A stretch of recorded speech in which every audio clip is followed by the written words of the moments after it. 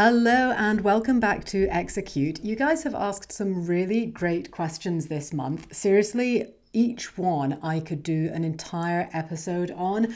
So, as ever, I'm going to try and provide you with incredibly potent, valuable, useful responses that keep you in motion. And I'm also going to set myself the challenge of providing those responses in the most time efficient way possible, because I nor you want a 5-hour podcast, but I just really want to say that these questions are fantastic. I have got 1, 2, 3, 4, 5 great questions to answer. So let's jump right in and we'll see where we get to. So the first question that I'm answering is about paid lead gen versus organic lead gen. So the question is, I've been posting on social media, I've been updating my website. The only leads I seem to be generating are agencies that want to put me in touch with potential clients. So Bark, a company called Fragnan Services.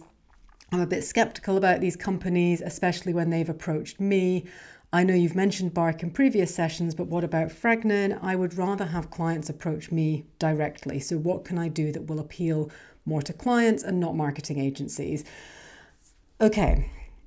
Few things I want to say to this. One is that we can absolutely use marketing agencies or lead generation services when it serves us to do so. We don't want to see these lead gen opportunities as the enemy or not something that we can work with, because we absolutely can. But before we go into any kind of paid lead gen, whether that's Bark, Fragnan Services, who honestly I didn't know at all until you mentioned them. I'd never heard of them. I've never had a client mention them to me. It kind of doesn't matter. It could be house, it could be Facebook ads, it could be paid subscription to LinkedIn. There are so many ways that you can pay to amplify your presence online. And where I want you to start is with, who is my ideal client? Who are they? Where are they? Where do I need to be visible to be in front of them? That is the first thing. The second thing is, what is the messaging that's going to resonate with them? Because there's no point in amplifying our visibility and paying to be more visible if more people are seeing us and just going, yeah, no, not really my thing. Doesn't make any difference to me. Doesn't make me feel anything. Doesn't inspire me to take action. And then the third part of it is how you are directing them to take the next step. So we need to have those 3 bits of the puzzle in place. Think back to the work we did in Aligned for Growth. Differentiate, attract, direct. That Mike Michalowicz model I gave you. We really need to understand who our client is and where they are so that we can be visible, but in a way that has them going, oh, okay, that's interesting. Maybe they can help me. That's caught my eye. We need messaging that has them going, oh, they get me. That is absolutely the person for me. They understand what I'm challenged by. They understand the problem I've got. They understand what I want. And then we want to have that clear next step. So they are being directed. This is how you can work with me. We need to have those things in place before we start paying for lead gen. Paid lead gen can work brilliantly, but it will never compensate for a poorly defined niche, vague messaging, or an unclear call to action. So we have to get those things dialed in. We want to have those things super aligned and tested before we start putting additional money into lead gen. Now, that said, when you know those things, you've got those things locked down, when you're paying for lead gen, it can be a huge and very important part of your strategy. Instagram ads are the biggest part of my marketing strategy, but I have done a lot of work to really test that the ad I'm running is going directly to the clients who I am here to serve. And I know that the messaging resonates, and I know from tracking all of the data that I have in front of me that enough people are seeing my ad and going, yep, I want to take the next step. I want to watch. And in my case, it's a free masterclass on how Katie can tell me more about how to grow my business. So I know that those parts of the approach, my ad approach, is working. I wouldn't be putting any money or any more money into it if I didn't know that those things were working. So it's a long way of coming back to your question, which is, don't think that these agencies or these services can't help you. They may help you, but we really want to know that more about them, and are they going to be bringing the right kind of clients to you? If Bark is going to get you in front of your ideal client, then this is potentially an avenue worth exploring. But you really need to know, is that the case? Are they someone who is going to be connecting me with my ideal client? My feedback generally, I've never used Bark personally. A lot of designers I know do. The general feedback I get is that it tends to be on the low budget side, but that you will absolutely get inquiries through it. So it is worth looking into, it's worth testing, but I really want you to look at your own messaging and how that is already working for you before starting to spend money on something if we don't know that it's actually working. The other thing I would say is, don't commit to anything long term until you can see a clear return on investment. I don't know about Bark, but House certainly will try and lock you into a 12-month contract. I have designers coming to me often after 3-4 months saying this is a complete waste of money, I'm trying to back out of my contract. So we really want to be clear that, Facebook ads, as I run, you can literally just stop spending money from one day to the next. So we really want to understand that we've got that flexibility if we are going down the paid route, and that we can see that return on investment. And that's not just about a financial return on investment. Yes, obviously we want clients who are here to spend money, but we want to know we're attracting the right kinds of clients, the kinds of projects and the kinds of budgets we work with. So we really need to be looking at the ways that we can get in front of those kinds of people, paid or unpaid, and knowing that's where I'm going to spend money, that's where I can see it's worth my while investing some of my time. Just some things to think about, because you've asked, how can I do more of this going direct to clients? There are so many things that I encourage you to be doing for your business that you can do completely for free. Claim your business on Google, gather reviews there, set up a profile on House. You don't have to actually go in for their paid lead gen, but be gathering reviews there. Content marketing, that can be, you've mentioned Instagram, but it could be LinkedIn. TikTok is a fantastic search engine. Blog posts with keywords, collaborations with local businesses, or mentioning key areas within your area. You can go pretty granular with your blog post so that people are actually finding you and thinking, how can I repurpose? If I'm writing a blog post, how can I put that then on Instagram? Or how can I create that as something that I'm going to use on LinkedIn? You've mentioned your website, so I would want to make sure that the SEO was completely dialed in for that. Networking is a big one. So what networks can you tap into and you can absolutely pay to join actual networking clubs, but there will be other networks. Building relationships with architects, contractors, kitchen designers, joiners, estate agents, property search agents, all sorts of relationship building, journalists as well, local press, magazines, tagging suppliers on Instagram so that they then share in their stories and you gain more visibility that way. Using hashtags, using location tags, emailing out to everybody in your network, letting them know what you do, who you serve, and how they can work with you, or how they can recommend you to somebody who could benefit from your services.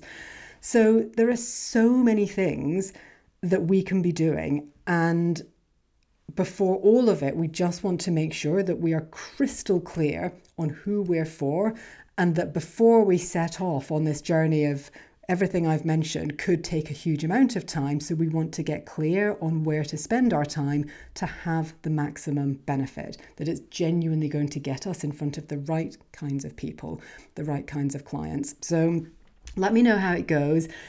There is so much that you can be doing for free, but I also want you to consider that when you know that the free stuff is working, it can be very helpful to look at paid advertising to just amplify what you're doing. So keep it in mind and see whether the people who you have mentioned are people you could work with and who could support you, and just do your due diligence in that respect. Okay, let me move on to the next question. So this is a question, interesting, as we've just been talking about content creation. So Katie, you are so prolific on Instagram. Your content is really engaging. Thank you. Can I ask what templates you use? Do you use Canva, and how much time do you allocate to posting? Okay, I'm going to give you a kind of mini insight into my content strategy, which is evolving, to be honest. Let me just grab a drink of water. So content creation is a massive, massive, massive part of what I do. And it's partly because I genuinely love it. I love writing, I love creating, I love getting my ideas, whether that's written or in video format, out into the world. I genuinely love it. But there are so many places in which I could be visible, and it could be incredibly time consuming. So I'm trying to be super, super efficient with it. So I organize my content into what I would call pillars around the programs and the services and the offerings that I have. So anything that is around customer journey, service creation, marketing, selling, a lot, making your business feel super aligned and something that you love and want to work in, and that genuinely feels freeing and gives you the flexibility you want. Any kind of content around that is a natural lead-in to Aligned for Growth. So what I'm sharing with you now is that I'm never creating content just to kind of talk away. It always has a purpose. So anything in that area is a lead into Aligned for Growth. Anything around money mindset, pricing, managing money inside your business, creating more profit, financial freedom, all of that is a lead in to the charge, because that's what we cover inside that program. So there are areas in which I talk about and things that I am known for talking about, but they are always leading into one of my programs. Or if it's a broader theme of feeling more empowered inside your business, really tuning into your intuition, learning to step up your leadership, whether that's yourself, your team, a combination of both, really making important shifts inside your business that you want to make fast and with the support of somebody walking with you in a very close way as you do it.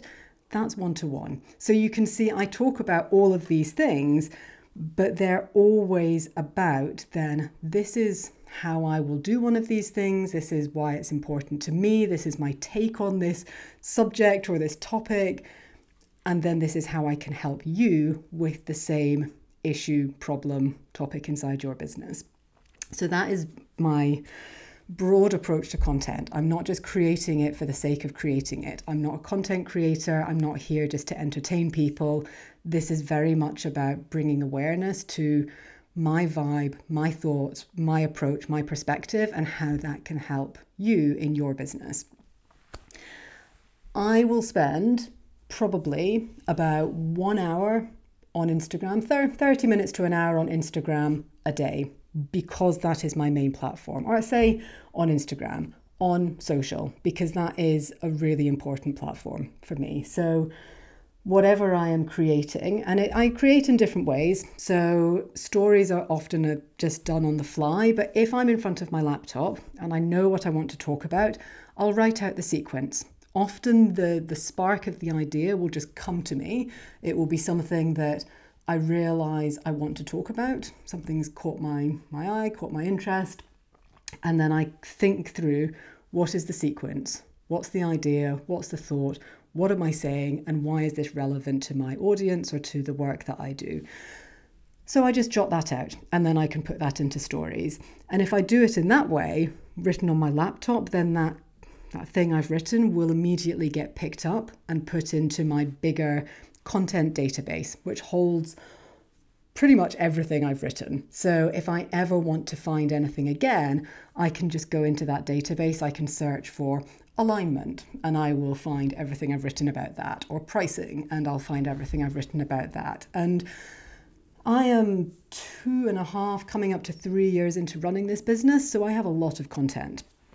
And now what I spend a lot of time doing is looking at what has resonated, what has been most popular in terms of comments, in terms of engagements, in terms of driving sales. And then I look at how I can repurpose it. So I will often turn a reel that performed really well into a carousel, or an email that got great engagement will get chopped up and turned into different posts. There's a lot of content there, and I'm really now getting mileage out of it, whilst at the same time, the things that I see and the things that I think are always evolving. And probably the things that I am happy to say and talk about now are maybe a bit different from what I might have said 2 years ago. I was probably a bit more cautious, probably a bit nicer about the things that I would say. Whereas now I think I'm not helping anybody if I'm not being really vocal in saying the things that I do see and calling you forward into your intuition, your power, taking action where you might have been stalling or procrastinating. When I can see that, I'm going to say it.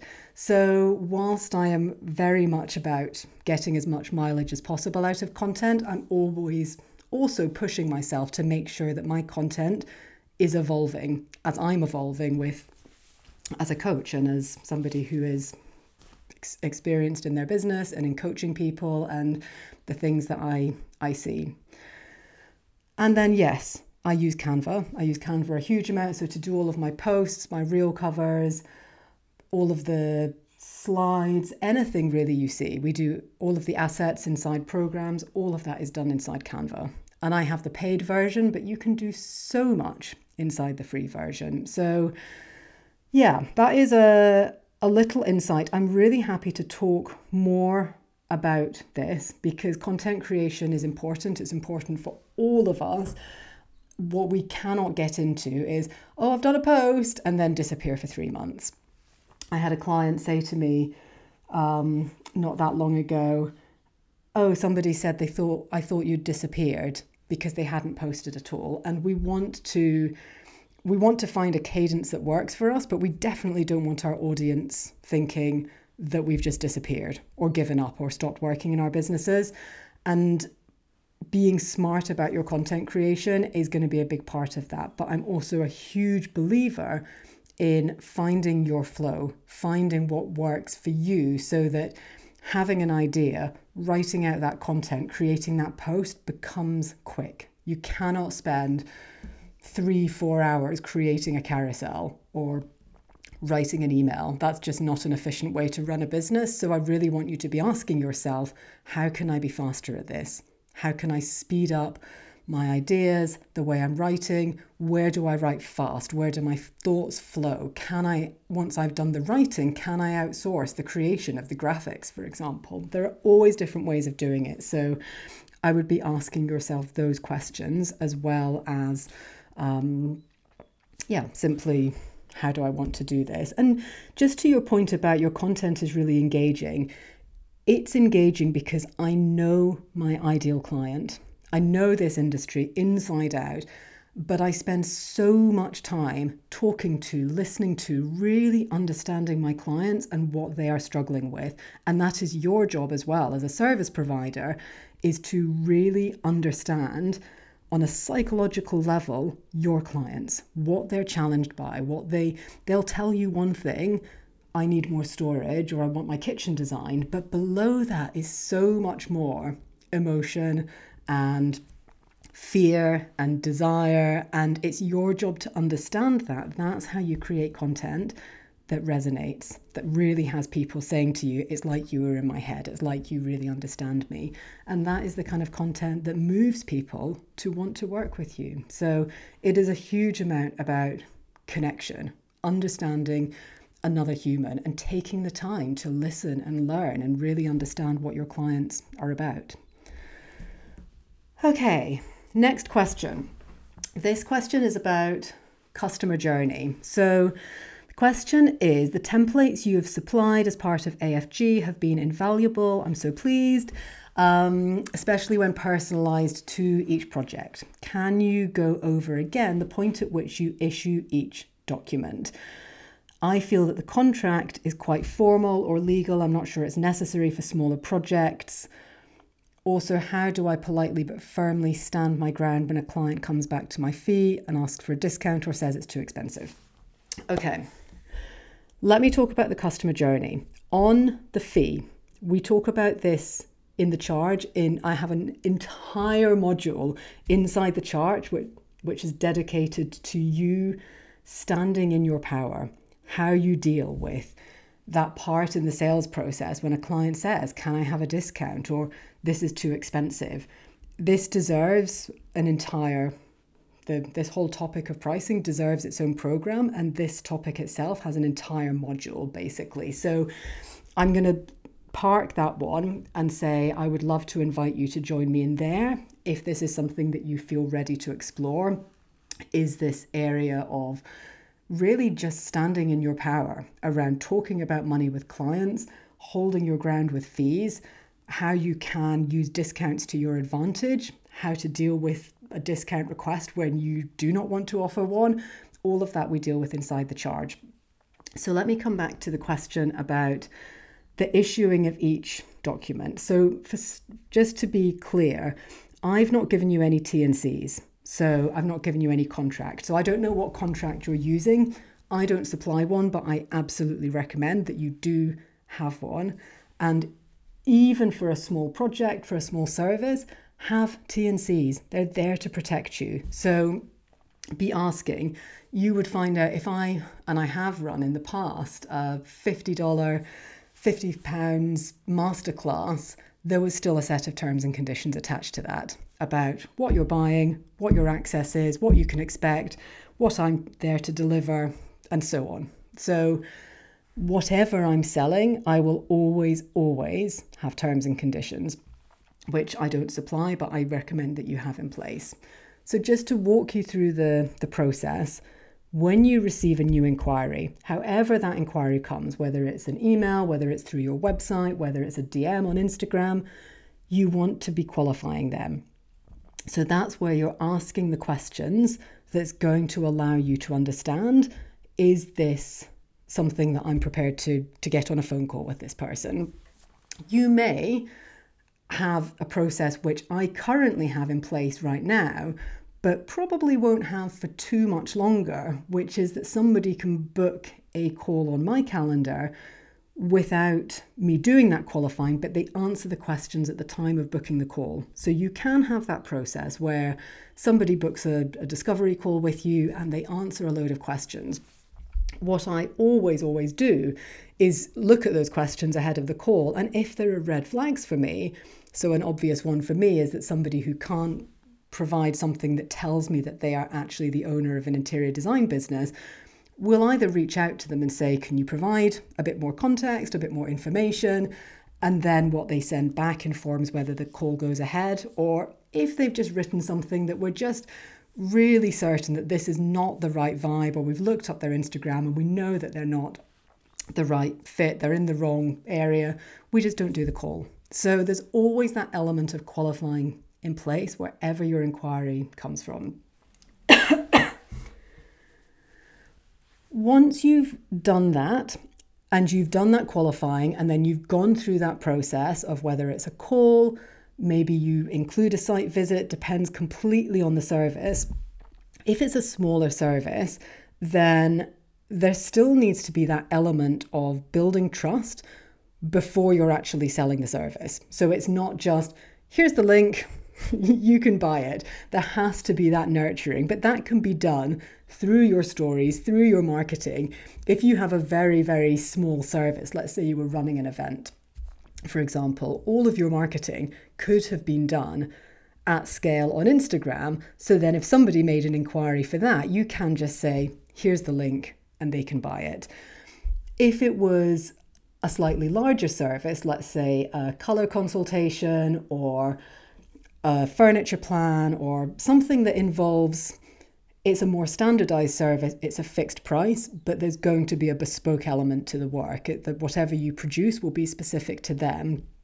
I would expect there to be some degree of back and forth communication before you're just saying, here's the link, you can sign up. But once you've done that, talking about the service, discussing it with them, making sure it's a great fit for them, that they don't need something bigger, that you can definitely deliver against the problem that they have and that your service is going to solve it, then it would be a case of, here's the link, and I would absolutely have terms and conditions attached to that payment link. For something smaller like that, where it might be a 4-figure service, anywhere between 1,000 and let's say 5,000, where it's a fixed price for a specific service, I would be sending an online payment link with terms and conditions attached to it. So it's not lots of Word documents attached to email. It's not something that requires them to sign a contract for a fixed price service. We want to be really efficient with that. But I would still expect that there may be an element of answering questions and engagement before somebody's going to be ready to hit payment and put in their card details and check out. Or your marketing's going to be doing a lot of the heavy lifting. So I'll give you an example. On Black Friday, I ran a couple of special offers. One was 30 days of one-to-one with me, and one was around just taking the Aligned for Growth modules and accessing that as a standalone course without any of the calls or any of the other closer coaching or access. Both of those were a 4-figure investment, low 4 figures. And I didn't get into, I think I had a couple of DMs about, would this be right for me? What do you think? And answered a few questions, but the majority of my energy for the selling was going on stories. I'd announced it to my email list. I'd said, I'm launching something on stories. And I then put a lot of time and energy into my stories for the week of Black Friday. And the sales came that way and people just essentially clicking the link and buying without a longer process. When it comes to your bespoke fee proposal, so a project where you've gone to site, you've created a fee proposal that is completely bespoke for that project, then I would say, we want to be talking about the region in which you're likely to be pricing this well before they receive it. So that is part of that. Demonstrating your expertise and building that trust is demonstrating your ability to talk to them about the likely budgets that is going to be required for their project, the likely level of fees for your input for this kind of work. You want to be having that conversation as you're going through. You may even want to give them a heads up on the actual number before you send across the fee proposal. So, or at least a range or a good idea of it's going to be coming in at around this. And you're going to have it by the end of today, just to let you know. So that can work really well. But when that goes over, again, it absolutely goes with T&Cs, because a client doesn't know if they're prepared to go ahead with anything without seeing your T&Cs. Some clients may not read all of the small print, they should, but you have to give them the opportunity to do so, because you can't expect someone to come back and either click that link and pay or sign your letter of agreement or sign your contract if you haven't provided that documentation. It also just provides a level of professionalism, which is we are super clear on the terms of business in which we operate. So always T&Cs, have them worked out, have them ready to attach, whether it's to the e-sign service that you're using for a bespoke fee proposal or whether it's a checkout link for a smaller service. But having those systems set up and making it super easy for your client to take that next step is really important. But I would never, ever suggest that you don't include the terms and conditions at the point you're asking the client to make a decision about whether they are going to commit to this. I think it keeps you protected and it allows them to actually make an informed decision. Okay, let me go to the next question, which is kind of similar vibe about selling larger bespoke works and smaller services. So the question is, I totally get and agree with having a minimum fee for a whole house project. However, recently I've lost a couple of jobs by saying that I have a minimum fee when it could have been good to pick up a bit of extra work. I haven't got my light touch service mapped out yet, even though I plan to do this in the next quarter. So how should I answer queries that won't meet my minimum fee for a whole house project, but which might be helpful financially? Should I use an hourly rate? Okay, so I would say that this in-between stage where you're at, where you know you want to introduce another service, but you haven't done so yet, the opportunities and the inquiries that are coming are a really great way to map out and test the kinds of services that you might want to provide. So right now you've got a minimum fee for a whole house project, which is great. Are these inquiries that are coming in, are they for not a whole house, but they're still an end-to-end service? So for example, you're still doing concept right through until completion. That's still a pretty full-on bespoke service. So it's still going to be a bespoke fee, but you could adjust it down because it's not an entire house. Okay? Or the inquiries that you're receiving going to be on a particular aspect of your service. So for example, somebody only wants the concept, or they only want a furniture plan, or they just want the paint colours working out. We can look at these inquiries and we can use them to understand what the clients who are coming to us really want and need, and to consider what feels exciting to us as a new lighter touch service offer. So look at the inquiries that you've received and think, is this something I would love to do? And what kind of a service is this? Is it a smaller but still fully involved end-to-end bespoke service?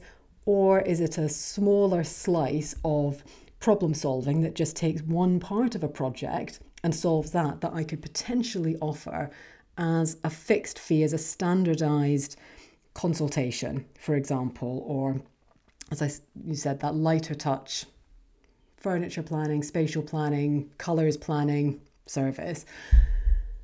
It's really worth looking at using this information that you're getting and looking at this strategically and thinking, how can I turn this into a service that I can sell more than simply to this one person who has inquired?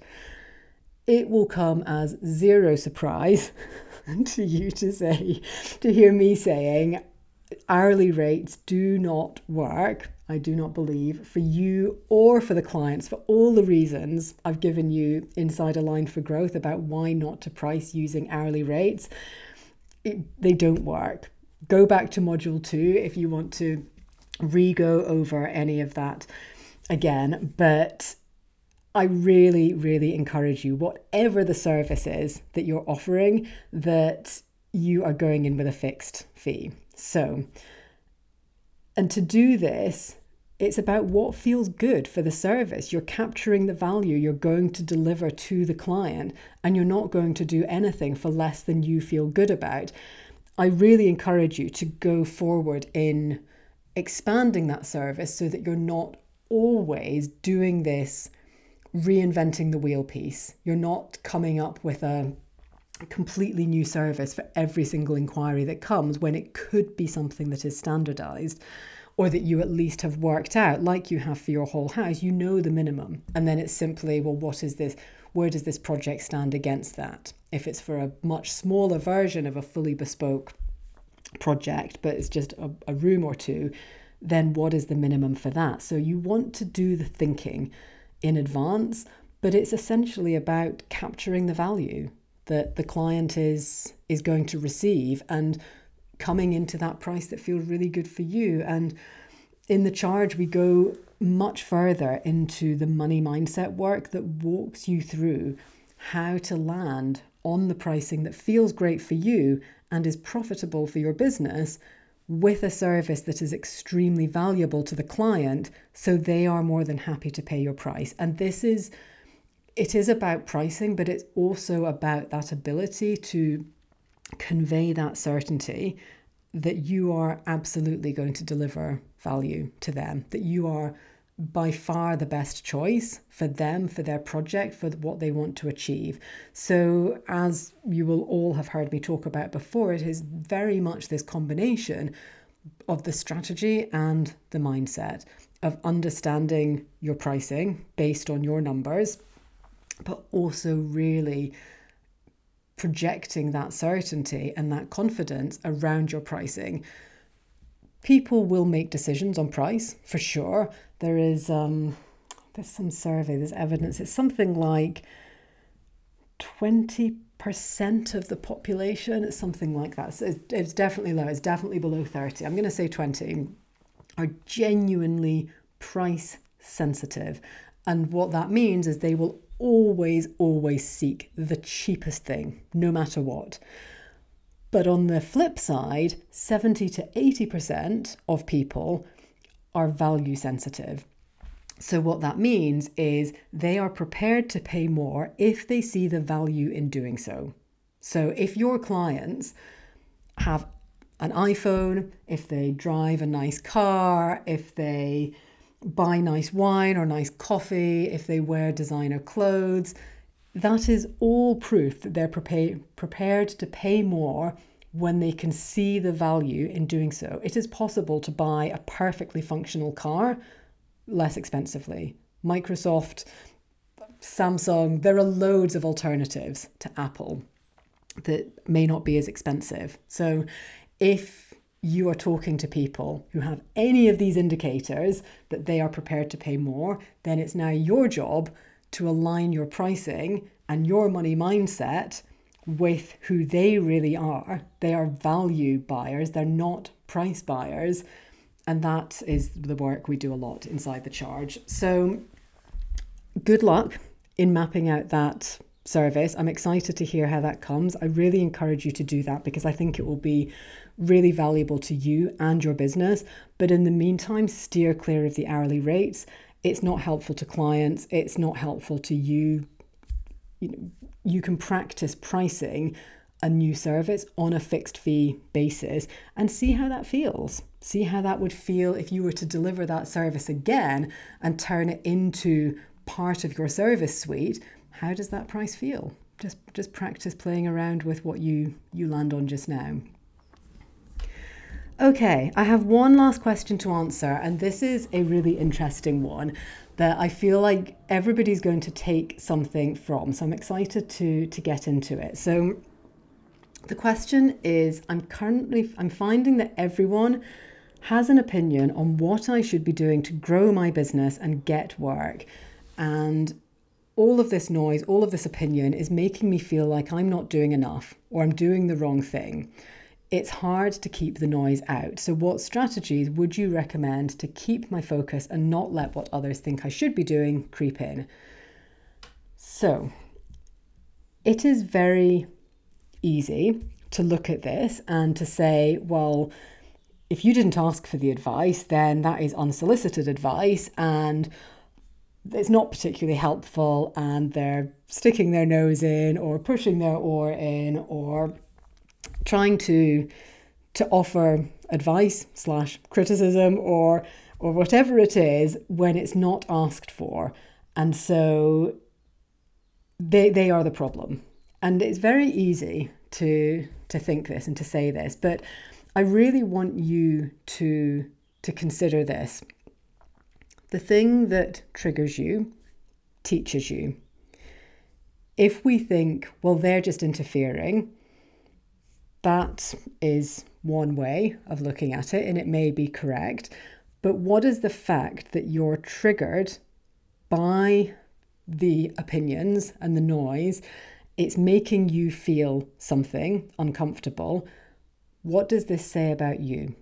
Because people will push your buttons, whether they mean to or not. So a really interesting question for you to be asking is, why is that button there in the first place? if we lean into what is triggering us and we really explore it and ask that question, why am I feeling triggered by this? We're going to come up with a far more useful answer than if we just either get cross about the well-meaning but unsolicited advice, or come up with a strategy to deflect. And I can absolutely give you that. But that's the first place I want you to start, is really just thinking what triggers you teaches you. So what can you learn here?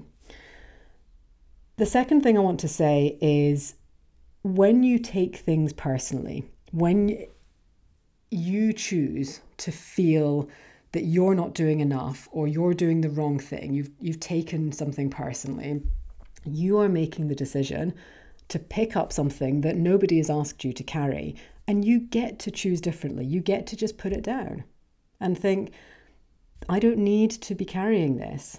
This is not mine. I don't have to carry this heaviness and this worry and this panicky feeling around with me.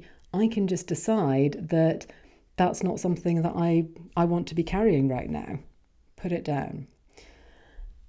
And the other thing I want you to think about is about the embodiment part. And what I mean by this is, when we are in the early stages of business, doesn't matter how long we've been going for, but when we're in these early stages of business, or when we're in a point of business, which this year has been a huge point of business and a teacher for many, many people, that what goes up comes down, and it's not always going to be fast flowing, people can't get enough of you, here's the money, here's the money, here's the money. There are going to be times in business you're going to have to work harder to bring money into your business. You're going to have to put more energy and effort into selling, into marketing.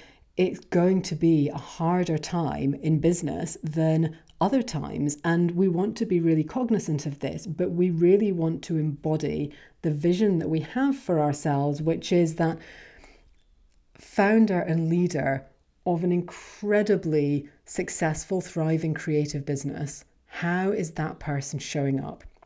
You know, I don't imagine that anyone goes up to Kelly Worstler and says, oh, hey, Kelly, did you think about starting an email list? Or, hey, Kelly, if you want to get some more work, you should come across more approachable. The way that Kelly Worstler conducts herself and holds herself is pure power, pure confidence. Do I know the ins and outs of her business? Nope, absolutely no idea. Do I know she's worked hard to get where she has? 100%. You don't get to be Kelly Worstler without a huge amount of grit and determination and building that resilience and that personal power that allows you to keep showing up even when business is going to ebb and flow. We have been in an ebb. It's going to come back. You know, that's a very normal cycle of the economy. Things go up, things go down. That is absolutely how the world works and how economies move. But we need to think about who we are being through all of those moments, how we are showing up, the confidence and the certainty that we are projecting. And the place where you get that certainty is inside yourself. So I recommend that you go back to module 6 in Aligned for Growth and revisit that place where we talked about setting goals and being really clear on your rocks.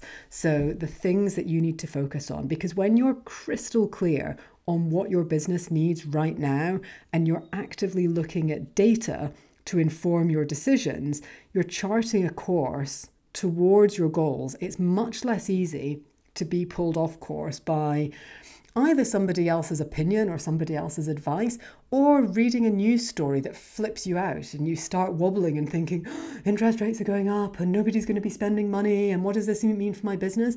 If you're always asking, what does my business need right now? It needs visibility, or it needs cash, or it needs to work on our systems because we don't have the capacity or the structure to actually hold any more clients or any more money, even if we did want to.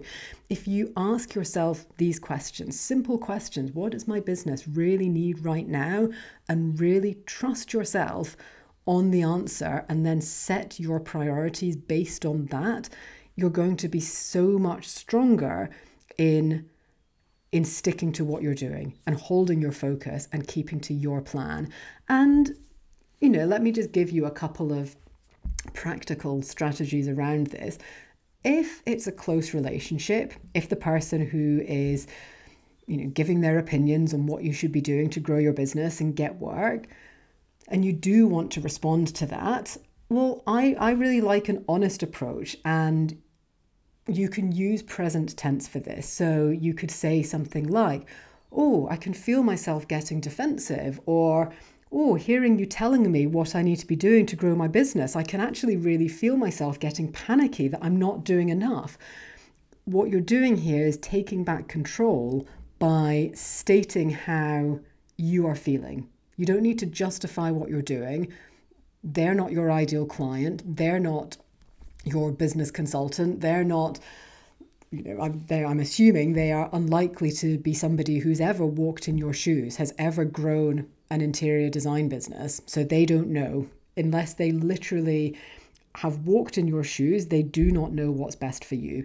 But you can just take back control by stating how you're feeling. If you don't want to respond and you think, mind your own business, this is flipping me out and I don't need this or I don't want this, just let silence fill the space. You can just say, and you just allow their words to fall. You're not responding. Use your breath. Just keep breathing in, breathing out. That keeps you very in control, keeps your nervous system super calm. And then you can just take the conversation in another direction. You're taking back your power. But wrapping all of this up, start with you. Come back to, what is it about this that is making me feel triggered? And sit with that question. And then the more strategic part, what does your business need right now? What are the things to be focused on? Because when you know that, what somebody else thinks you should be doing is completely irrelevant. And then the third thing is, how can you be showing up in a way? How can you be embodying the energy of somebody who doesn't get unsolicited advice? Because everything about you is communicating, I am so clear on what I'm doing. I'm so certain about who I'm here to serve, the way I serve them, the direction in which my business is going. I know what I'm here to do. Okay, that was an incredibly joyful experience answering such brilliant questions. I thoroughly enjoyed it. I love getting your questions. I love getting your feedback. I love knowing what has helped you, what has resonated. You can always hit reply to any of the emails. You can send me a DM on Instagram at any time. I genuinely love hearing from you, what is working, what you're taking from these episodes. Let me know. And in the meantime, I will really look forward to your next excellent questions and to supporting and serving you next month. Take care.